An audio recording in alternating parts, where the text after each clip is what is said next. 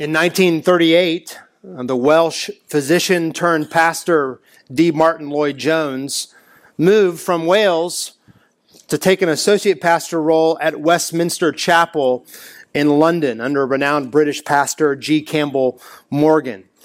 Well, in God's providence, just a few months after Jones moved, World War II began. During the bombing raids of 1941, Westminster Chapel was hit 3 times, but each time firefighters were able to save the building.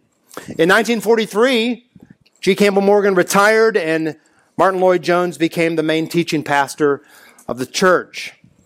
One Sunday morning in 1944, during a service at Westminster Chapel, smack dab in the middle of Jones's pastoral prayer, a V-1 flying bomb, nicknamed the Doodlebug, landed on the guards' chapel just a few hundred yards away from Westminster Chapel.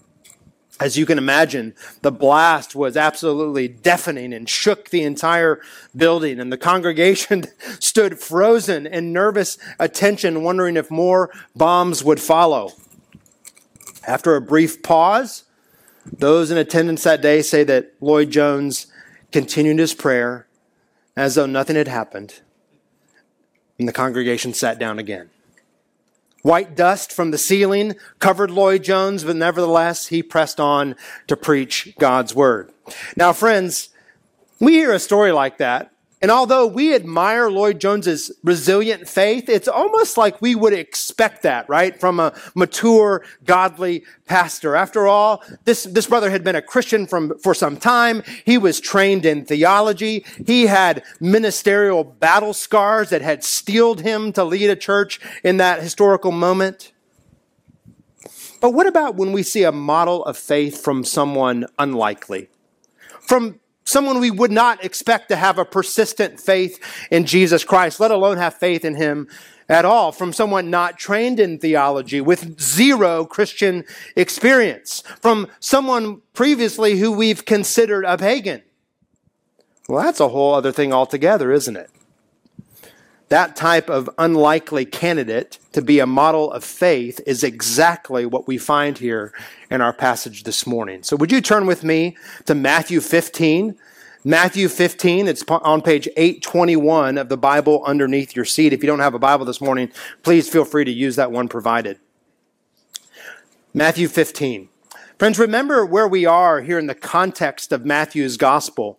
We're a year or two into Jesus' earthly ministry in Galilee in the north of Palestine. Jesus has been busy about the work of preaching the good news that the kingdom of God, God's redemptive reign, has arrived in his coming as Israel's Messiah King. So to authenticate his message and to highlight his identity, Jesus performed many mighty works that accompanied his teaching. Miracles that broadcasted in 4K clarity the fact that this age to come, what we understand the kingdom to be, this age to come, the great age of future salvation, well, that age had broken into this age of sin and death. Jesus' miracles functioned like a neon sign with the bright, flashing message, the King has come, right? Salvation is here. And of course, Jesus' teaching and his works also signaled that he is much more than an ordinary human king.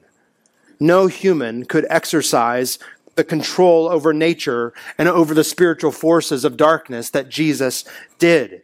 No human ever taught with the unique authority that he possessed. So Matthew has labored to show us time and time again, not just that Jesus is the Messiah King, but that he is the very Son of God incarnate, God in human flesh. But thus far, all of this that Matthew has shown us has been within the natural boundaries of Israel.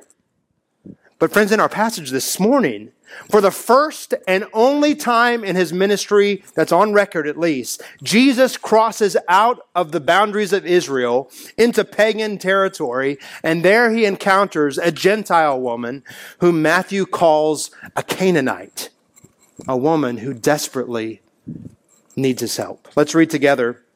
Friends, we're going to read verses 21 all the way down to the end of the chapter in verse 39. Matthew 15, 21 to 39. And Jesus went away from there and withdrew to the district of Tyre and Sidon. And behold, a Canaanite woman from that region came out and was crying, "Have mercy on me, O Lord, Son of David. My daughter is severely oppressed by a demon." But he did not answer her a word. And his disciples came and begged him, saying, "Send her away, for she is crying out after us." He answered, "I was sent only to the lost sheep of the house of Israel." But she came and knelt before him, saying, "Lord, help me." And he answered, "It is not right to take the children's bread and throw it to the dogs." She said, "Yes, Lord, yet even the dogs eat the crumbs that fall from their master's table." Then Jesus answered her, "O woman, great is your faith. Be it done for you as you desire." And her daughter was healed instantly. Jesus went on from there and walked beside the Sea of Galilee. And he went up on the mountain and sat down there. And great crowds came to him, bringing with them the lame, the blind, the crippled, the mute, and many others.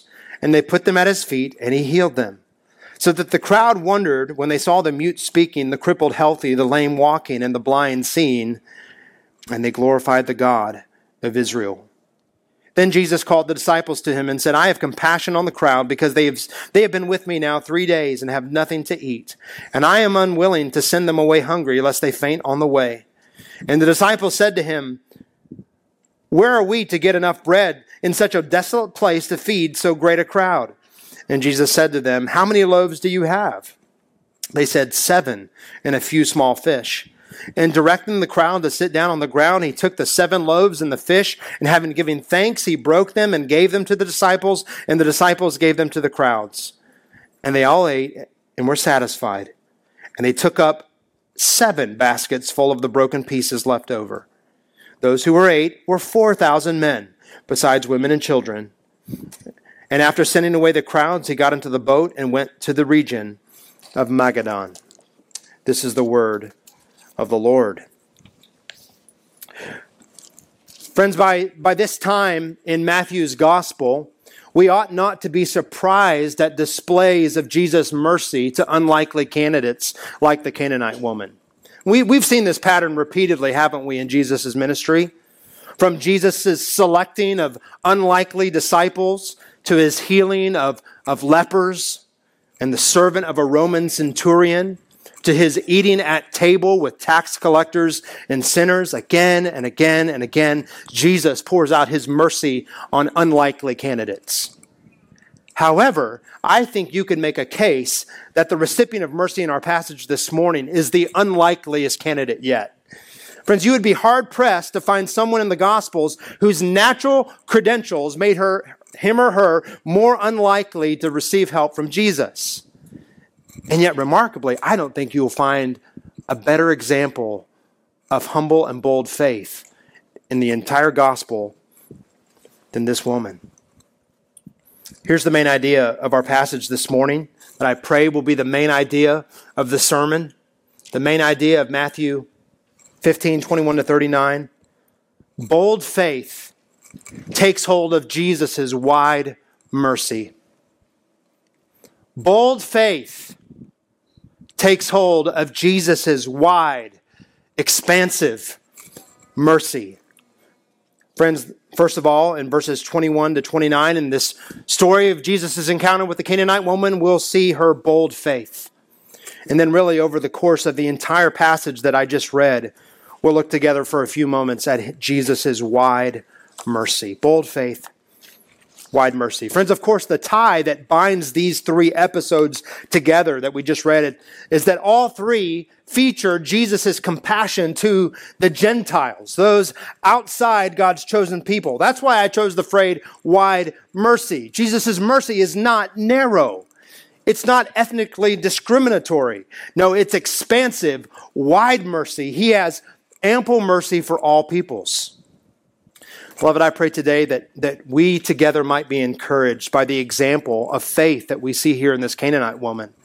But more importantly, I pray that we might stand once again in awe at the mercy of our Savior, who welcomes outsiders like her and like you and like me to come to him.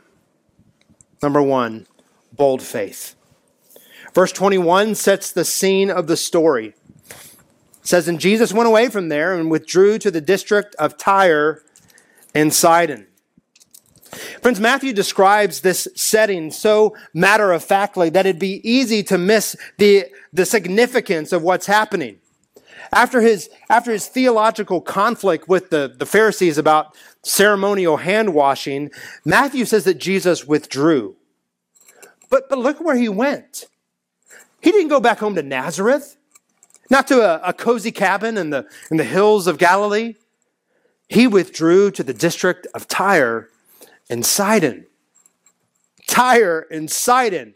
Now, Tyre and Sidon are clearly, they're outside the border of Israel. So Jesus left Galilee and he would have traveled northwest some 30 to 50 miles along the Mediterranean coast. In Jesus' day, Tyre and Sidon were like Palestine under the control of the Romans. But historically, they were cities of Phoenicia. These cities and their inhabitants were the historic arch enemies of God's people. In fact, the Jewish historian Josephus wrote that Tyre was notoriously Israel's bitterest enemy. Tyre and Sidon are infamous in the Bible as the object of blistering words of judgment from Yahweh through his prophets. So if you this afternoon take some time to read Isaiah 23 or Ezekiel 26 to 28, you'll understand what I'm talking about, where God targets Tyre and Sidon as objects of his judgment. Why does all this matter? Because when Matthew sets the scene for us, he wants us to see that Jesus heads to the most unexpected of places. It wasn't like he just took a wrong turn and, accidentally wound up in the bad part of town. No, he went there intentionally. Why would he do that? Well, we can only presume it was to display God's saving purposes to the most unlikely of candidates, to extend God's kingdom reign even to the Gentiles. Look at verse 22. And behold, that's Matthew's way of saying, look at this. And behold, a Canaanite woman from that region came out and was crying, have mercy on me, O Lord, Son of David. My daughter is severely oppressed by a demon. Notice Matthew doesn't call this woman a Gentile, even though she was. He doesn't call her a Syro-Phoenician woman, as Mark calls her in his gospel, even though that was her ethnicity. He calls her a Canaanite woman. It's the only time this word is used in the entire New Testament. A Canaanite woman. Matthew goes the extra mile to draw attention to this woman's most ancient descent. She's the offspring of the ancient enemies of God's people. She is a Canaanite. She's descended from the pagans that Joshua and the Israelites conquered when they took possession of the promised land. Think of all the things this woman had against her on that day. She's a Canaanite Gentile. She's a woman, which culturally would have placed her lower on the social ladder of that day. And her daughter was possessed by a demon, which of course signaled something spiritually dark and unclean at work in her family. 3 strikes against her, if you're counting. If anyone was an unlikely object of Jesus' attention, surely it was her. Friends, consider this encounter in light of what we studied last week in verses 1 to 20. The scribes and the Pharisees, they condemned Jesus and the disciples for their ceremonial uncleanness and eating with hands unwashed, hands that may have contacted things in the marketplace that the Gentiles touched, so breaking the tradition of the elders. So what does Jesus do? Does he cower in fear of the Pharisees? No, he heads straight to the region of the Gentiles. And there he helps a woman the religious leaders would have considered most unclean. This story is shocking on multiple levels. And one of those levels is how this woman identifies Jesus. Do you notice that? Friends, all throughout the Gospel of Matthew, it's not the Pharisees who identify Jesus correctly, those who should have known what to expect from the Old Testament. It's not the scribes. It wasn't even those from Jesus' hometown. It's this Canaanite woman. Look at what she says. Have mercy upon me, O Lord, Son of David. Friends, at the very least, Lord was a title of respect. But given its pairing here, coupling with Son of David, it seems to communicate so much more, doesn't it? Friends, we know Son of David is the messianic title given to Jesus from the very first verse of Matthew, the book of the genealogy of Jesus Christ, the Son of David.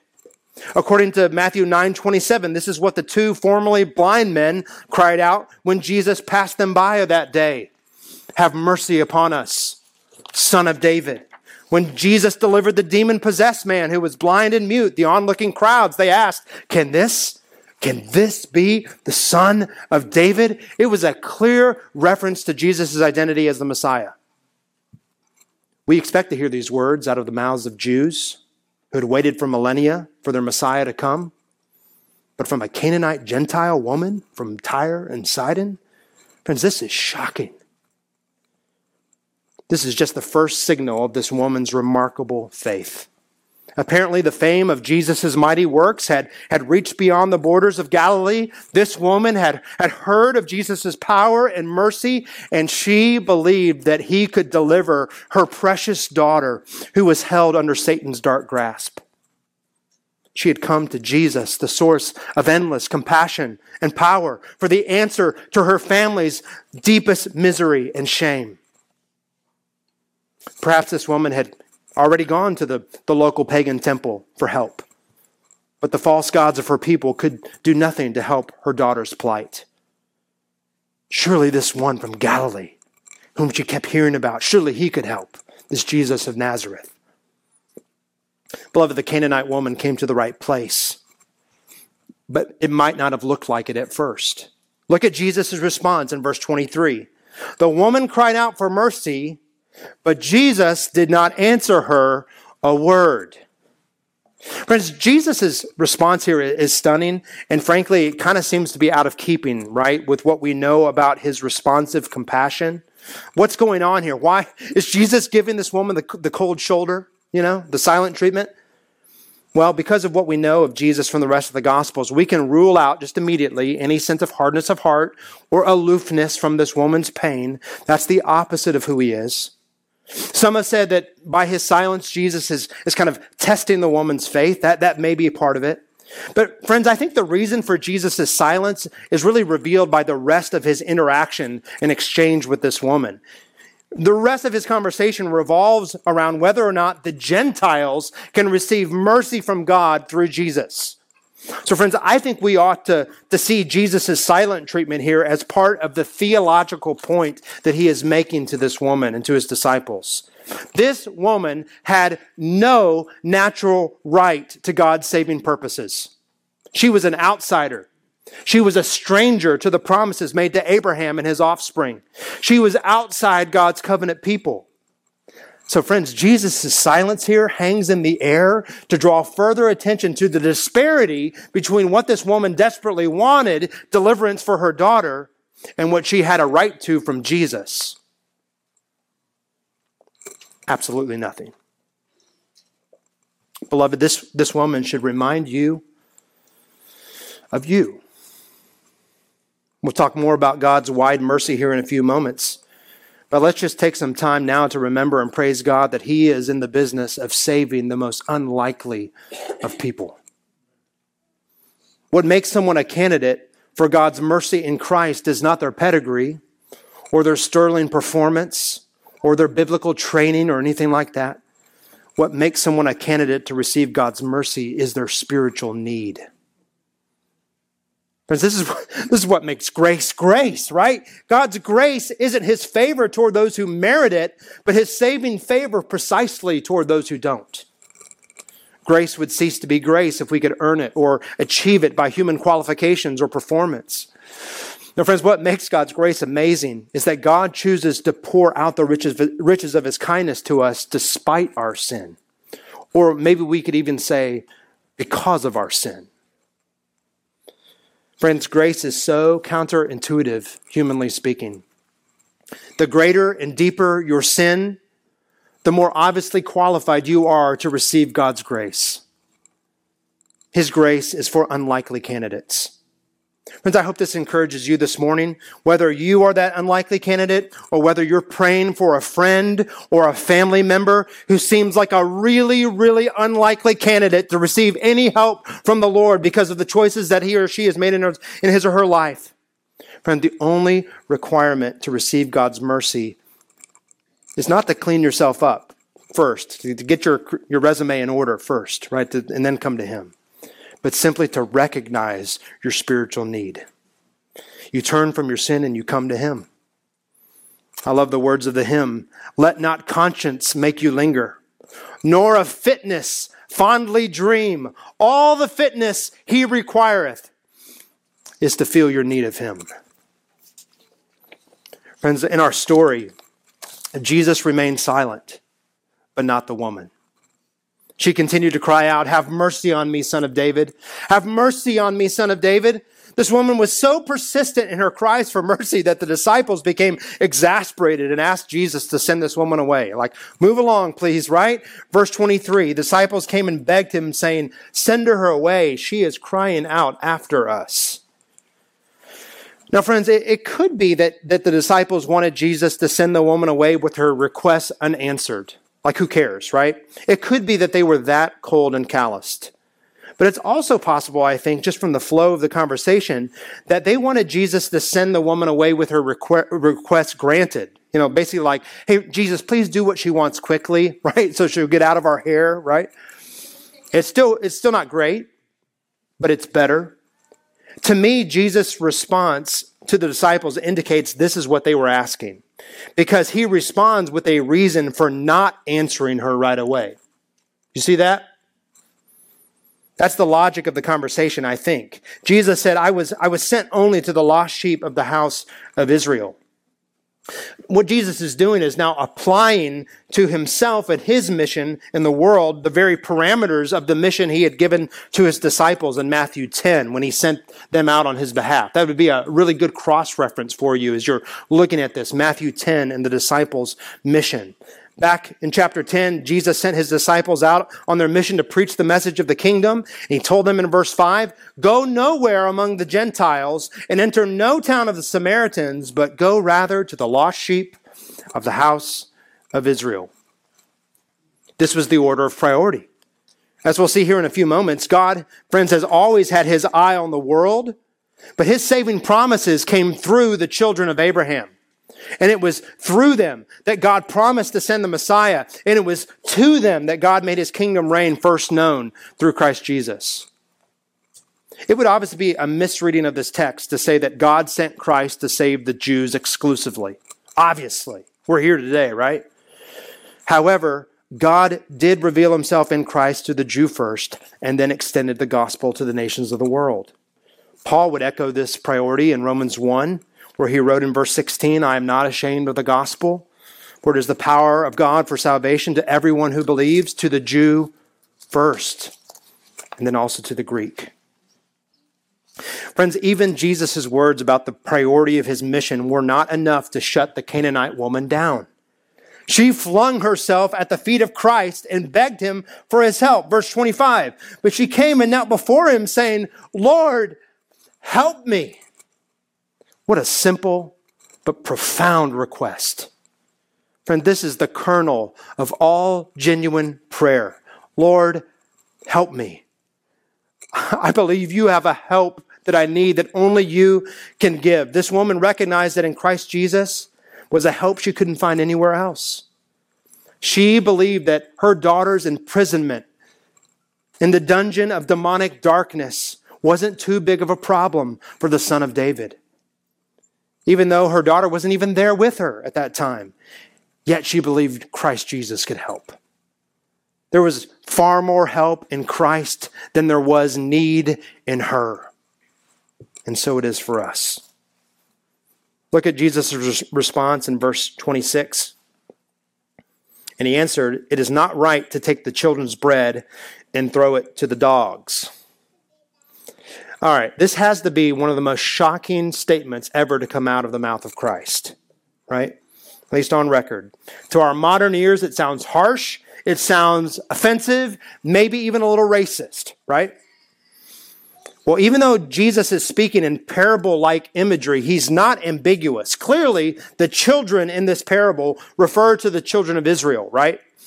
And the dogs refer to the Gentiles. Some Greek scholars have pointed out that the word Jesus used here for dogs isn't the word normally associated with mangy street mongrels, but rather for the household pet type of dog. The woman's response about eating the crumbs up from under the table seems to affirm this reading of what that word means. So Jesus is saying something like, it's not right to take the children's bread and throw it to the doggies or throw it to the puppies. Okay, yeah. But he's still referring to the Jews as children to whom the bread of his kingdom message is intended, and the Gentiles as the dogs to whom it's not. During Christ's incarnation and earthly ministry, God prepared the meal for his children, not for the dogs. The Gentiles are clearly postured here as on the outside looking in. Beloved, Jesus' words here sound scandalous, and that's because they are.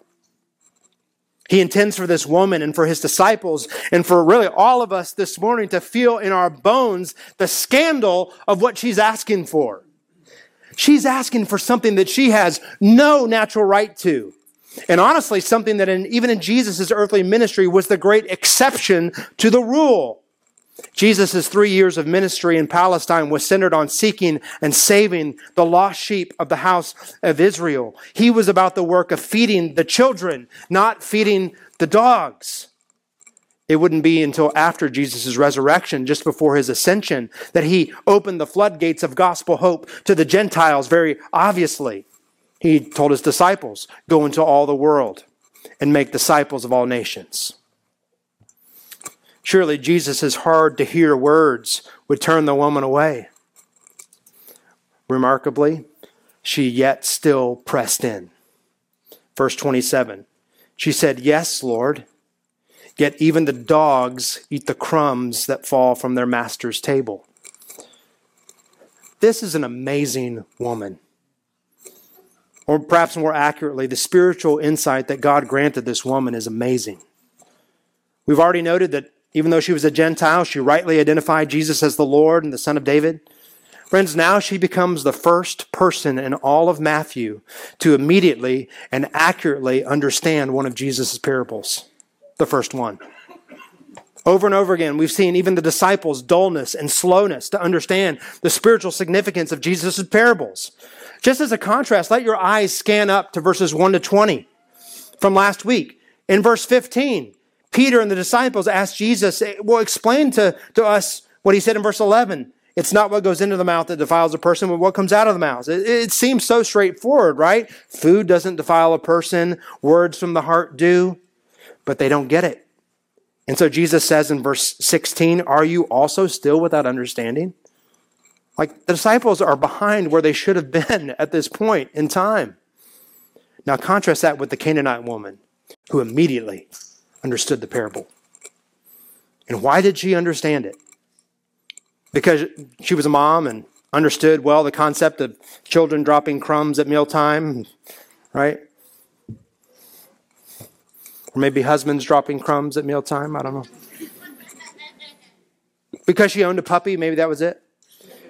No, she grasped Jesus' words and had the spiritual intuition to reply with great wisdom because she inserted herself into the parable.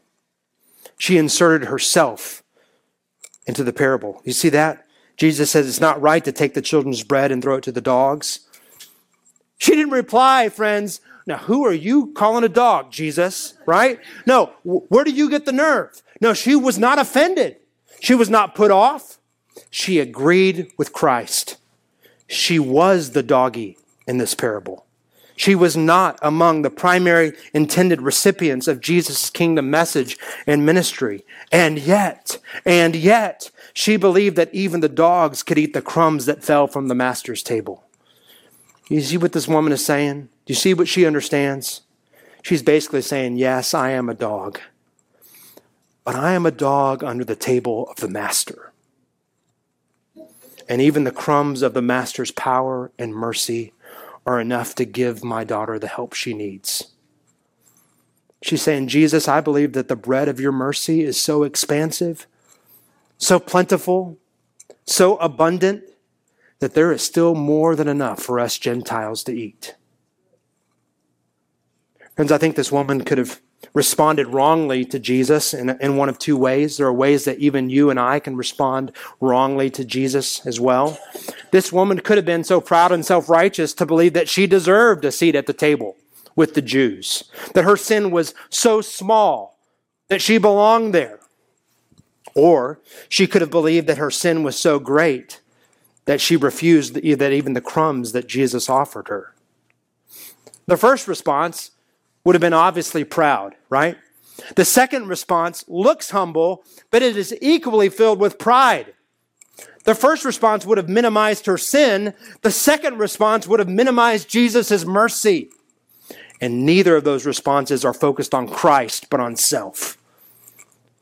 Friends, if you're here this morning and you're not a Christian, you can miss Jesus by thinking too little of your sin, or you could miss Jesus by thinking too little of his grace. You can reject him by thinking too highly of your own righteousness or too little of his mercy. Friends, don't do that this morning. Don't arrogantly assume that your standing before God is based on your works, on what you do. But likewise, don't assume that Christ's work is not sufficient to grant you that same standing. The beauty of the gospel, friends, is that what the gospel does, it simultaneously lowers us down in humility while lifting us up out of despair. It has both a downward trajectory and an upward trajectory. So friends, take your eyes off yourself and look to Jesus. He alone can rescue you and forgive you and restore you. Friends, no wonder Jesus responds like he does in verse 28. Then Jesus answered her, "O woman, great is your faith. Be it done for you as you desire." And her daughter was healed instantly. This woman's faith in Christ, friends, was tenacious. It was gritty. It was bold. Why? Because she possessed the key necessary ingredients to authentic faith. She had great humility before Christ, mixed with great confidence in Christ. So often we think that humility and confidence are mutually exclusive, that they're at odds with one another. And yes, friends, humility is at odds with self-confidence. Beloved, you will not find a greater symmetry, a greater alignment than between humility and God confidence. Humility makes us skeptical of ourselves, yes, and realistic about our own resources, yes, but humility at the same time makes us realistic about God's limitless resources and therefore makes us supremely certain in his ability to meet our need and his ability to provide what he's promised. Friends, Proverbs 28:1 says, "The righteous are as bold as a lion." Why? Because they're self-confident like a lion? Because they possess in themselves natural strength like a lion? No, because the righteous are confident in the character and proven track record of their God, and that confidence infuses them with a holy boldness and courage. Even while the wicked flee, when no man pursues, the righteous are as bold as a lion. Friends, is your faith marked by this type of gutsiness? Is it marked by the type of humble yet courageous faith that perseveres past natural barriers and obstacles? Well, how would you even know that, right? Well, I think one way that we can discern whether we're marked by this type of faith is the presence or lack of faith that shows up in our prayer life. So often we give up on praying because we don't get the answer that we want right away. And I think part of that is because we live in the age of the immediate. I can have my food warmed up right now. Why can't I get an answer from God right now? I can watch the show I want at the time I want, really from any place in the world, so long as I'm near a cell phone tower or an Elon Musk satellite. Why can't I get from God what I want right now? I can order something from Amazon and it can be inside my garage via key delivery within the day. What's taking Jesus so long? Living in the age of the immediate conditions our hearts toward a small and flimsy faith. This woman got the silent treatment from Jesus. She cried out all the more. Jesus gave theological reasons why she didn't deserve his mercy. She fell down at his feet and begged for his help. Jesus then illustrated all of this by calling her a dog who didn't deserve the children's bread, and she postured herself as the dog under the table, happily snatching the children's crumbs. She persevered. She would not let go.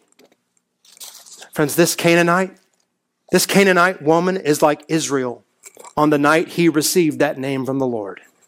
In Genesis 32, Yahweh came to Jacob in the night at Peniel, and the Lord fought with him to humble him. But Jacob would not let the Lord go.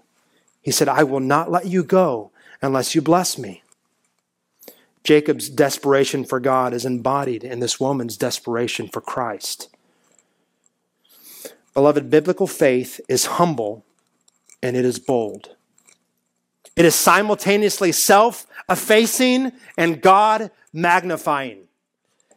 And because of that, it perseveres when all the circumstances says it should not. This is the type of faith that receives a reward from Christ Jesus.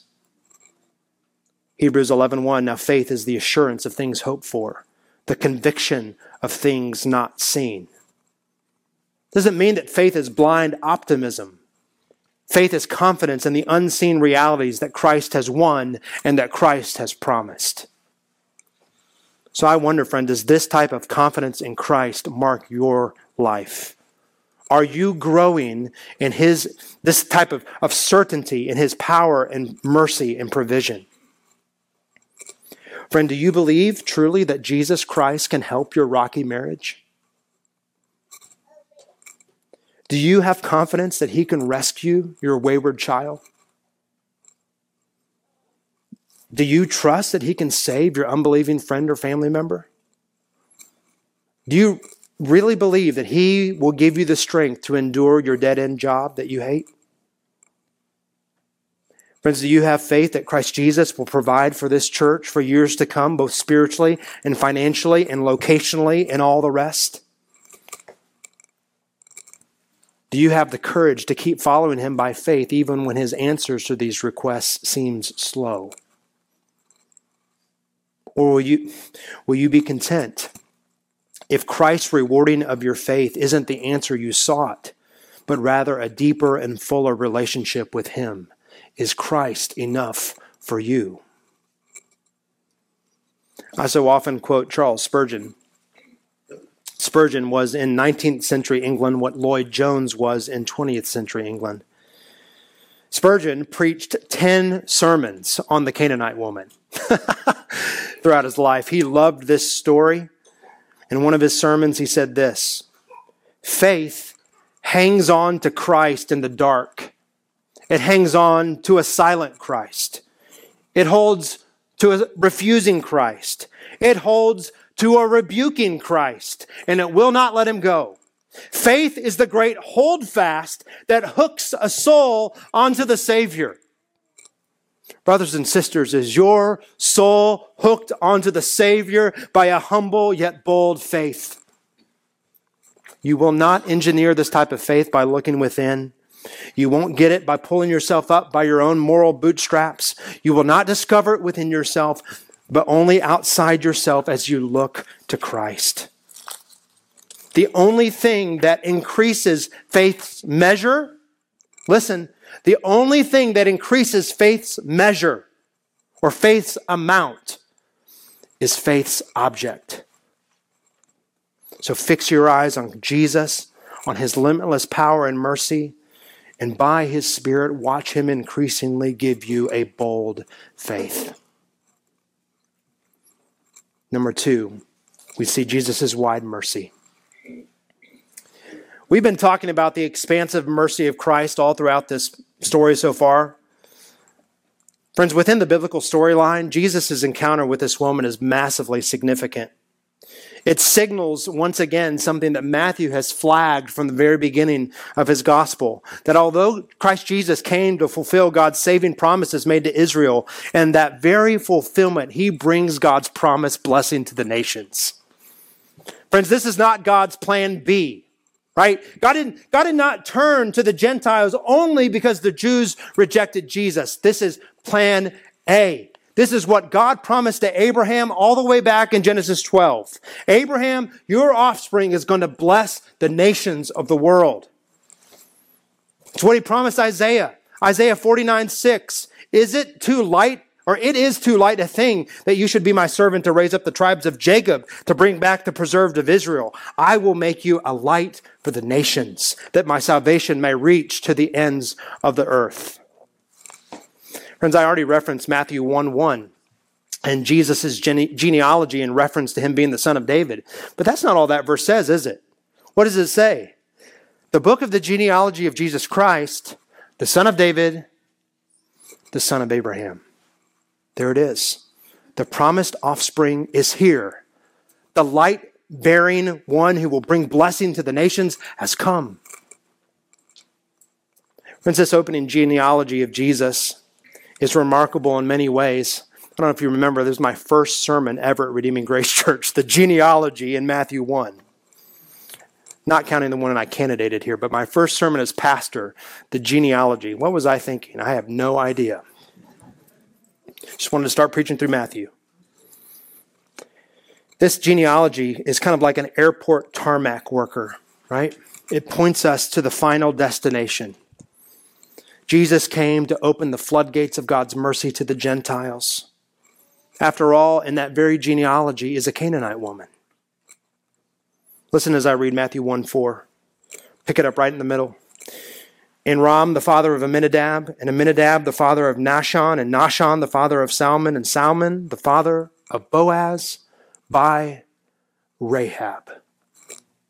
And Boaz, the father of Obed by Ruth, and Obed, the father of Jesse, and Jesse, the father of David, the king. Laced into the very ancestry of King Jesus is a Canaanite woman of faith.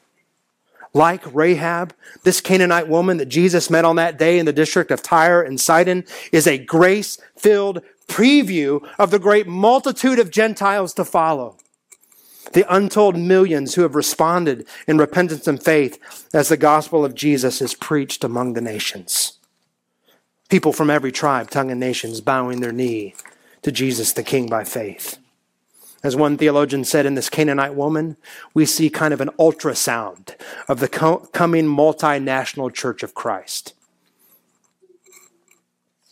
Friends, we're not going to look at these other two sections of the passage in great detail, but verses 29 to 31 and 32 to 39, they echo the same theme. The main takeaway from these sections as well is that the things Jesus is doing for the past year plus for the Jews, he now pivots to do for the Gentiles. You say, well, how do you know that, John? I mean, verse 29 says that Jesus walked by the Sea of Galilee. That's clearly back within the boundaries of Israel. Well, yes, indeed. But Mark in his gospel says explicitly that Jesus did these works in the Decapolis, which in the region of Galilee is an area inhabited by the Greeks. It was a Gentile area. And Matthew even drops us a clue in our text that signals that Jesus did these mighty deeds for the Gentiles. See if you can find it. Look at your Bible, verses 29 to 31. Where is the clue that Matthew drops us that Jesus did these works among the Gentiles? Feel free to shout it out if you find it. That's right. That's right, I heard it. It says the crowds, in seeing Jesus' mighty acts, wondered and they glorified the God of Israel. These Gentiles turned to worship Israel's God through Christ. Jesus' mighty works elicits the worship of the true and living God. I love verse 29. It says that Jesus went up on the mountain and he sat down there. It's the same language that was used of him back in Matthew 5:1 before the Sermon on the Mount. Jesus went up on the mountain and he sat down. I don't know if you remember this, but we learned back in the Beatitudes many moons ago that Jesus is pictured as the new Moses, right? He ascends the mountain of God, not to receive God's word as Moses did, but to give his word, to give God's word to the people. And now Jesus assumes that same role for the Gentiles. He sat down on the mountain. He's come to lead the new Exodus, to deliver all peoples, both Jews and Gentiles, from the guilt of sin and effects of the curse. As he sat there, he powerfully demonstrated his power and authority by rolling the curse back before their very eyes. He loosed the tongue of the mute who could never speak. He healed the congenitally lame. He gave sight to those blind from birth. Friends, surely only the Lord of creation could do this. And surely what we see here in these verses of Jesus' mighty work means that Satan's dark reign over the Gentiles is doomed. On the mountain, Jesus, the King, undid human suffering, the horrific precursors to death, which of course merely previewed the day when he would defeat death itself. By now, maybe you're tracking with the significance of his feeding of the 4,000 in verses 32 to 38. Why would Matthew include like an identical miracle to the feeding of the 5,000 in chapter 14? It just seems redundant. Some details are different, but the thrust is clearly the same. Much of the wording about what Jesus did is remarkably similar to his feeding of the 5,000. Beloved, I think Matthew is pointing us again to the wideness of Jesus' mercy. He's not just the gracious provider and bread of life for the Jews. He's not just that way for the people of Israel, but for all nations who come to him by faith. You might be thinking, well, how do we know that the feeding of the 5,000 or the 4,000, the feeding of the 4,000 is a miracle for the Gentiles? Well, first of all, I think that the flow, the way that these accounts are put together lends us to that. But Matthew again leaves us subtle clues in this account. In verse 37, he doesn't use the same word for basket as he does back in chapter 14, verse 20. There he used a particular Jewish word for basket. But here in verse 37, it's a much more general term, which many scholars suggest is suggesting a different cultural setting than the previous miracle. In the feeding of the 5,000, there were 12 baskets left over, symbolic of the 12 tribes of Israel, the 12 disciples. Here, there are 7, perhaps signifying the fullness of how God's provision overflows to the nations. The crumbs are falling to them. Christ's mercy is so wide that even the crumbs of his goodness are enough to satisfy our souls. Beloved, let's praise God for this type of abundant kindness.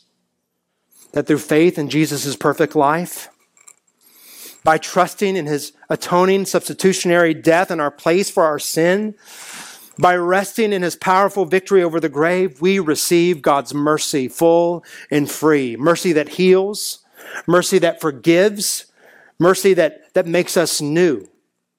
Mercy that is wide enough for all who will entrust themselves to him. Paul wrote to the Romans in chapter 15, and we'll close with this.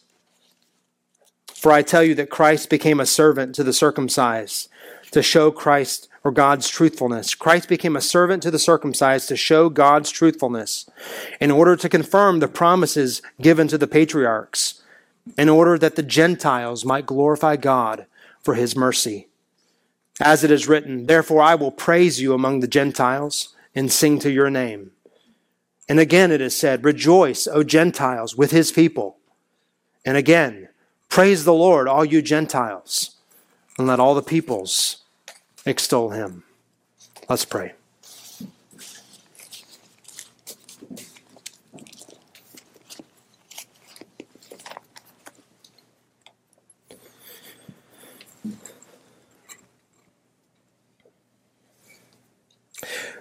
Our Lord Jesus, we praise you this morning for the beauty of your grace and the wideness of your mercy. Oh Lord, we praise you for the example of bold faith that we see in the Canaanite woman. But even more than that, at the compelling kindness of a Savior who stooped to help her. Oh Lord, we thank you that when we were far off, Although we were strangers to the covenants of promise, having no hope, and without God in the world, you through Christ have made us near. You have brought us into the very fellowship of your covenant through Christ. Lord, we thank you that though we were dead in our trespasses and sins, you have made us alive together with Christ. You have seated us Gentiles, us strangers, us sinners, with Christ in the heavenly places. You've given us hope. You've given us the hope of eternal life, everlasting fellowship with our Creator. Oh, Father, we praise you for this, and we ask, Lord, that you, through your mercy, might compel us to make this message known wherever we are this week. Oh, Lord, as we come in contact with unlikely candidates for your mercy, whether it's in our neighborhoods, in our families, in our workplaces, help us to remember that we too, at one time, were unlikely candidates to receive your grace. And may we boldly proclaim the saving message of Jesus. We ask this in Jesus' name. Amen.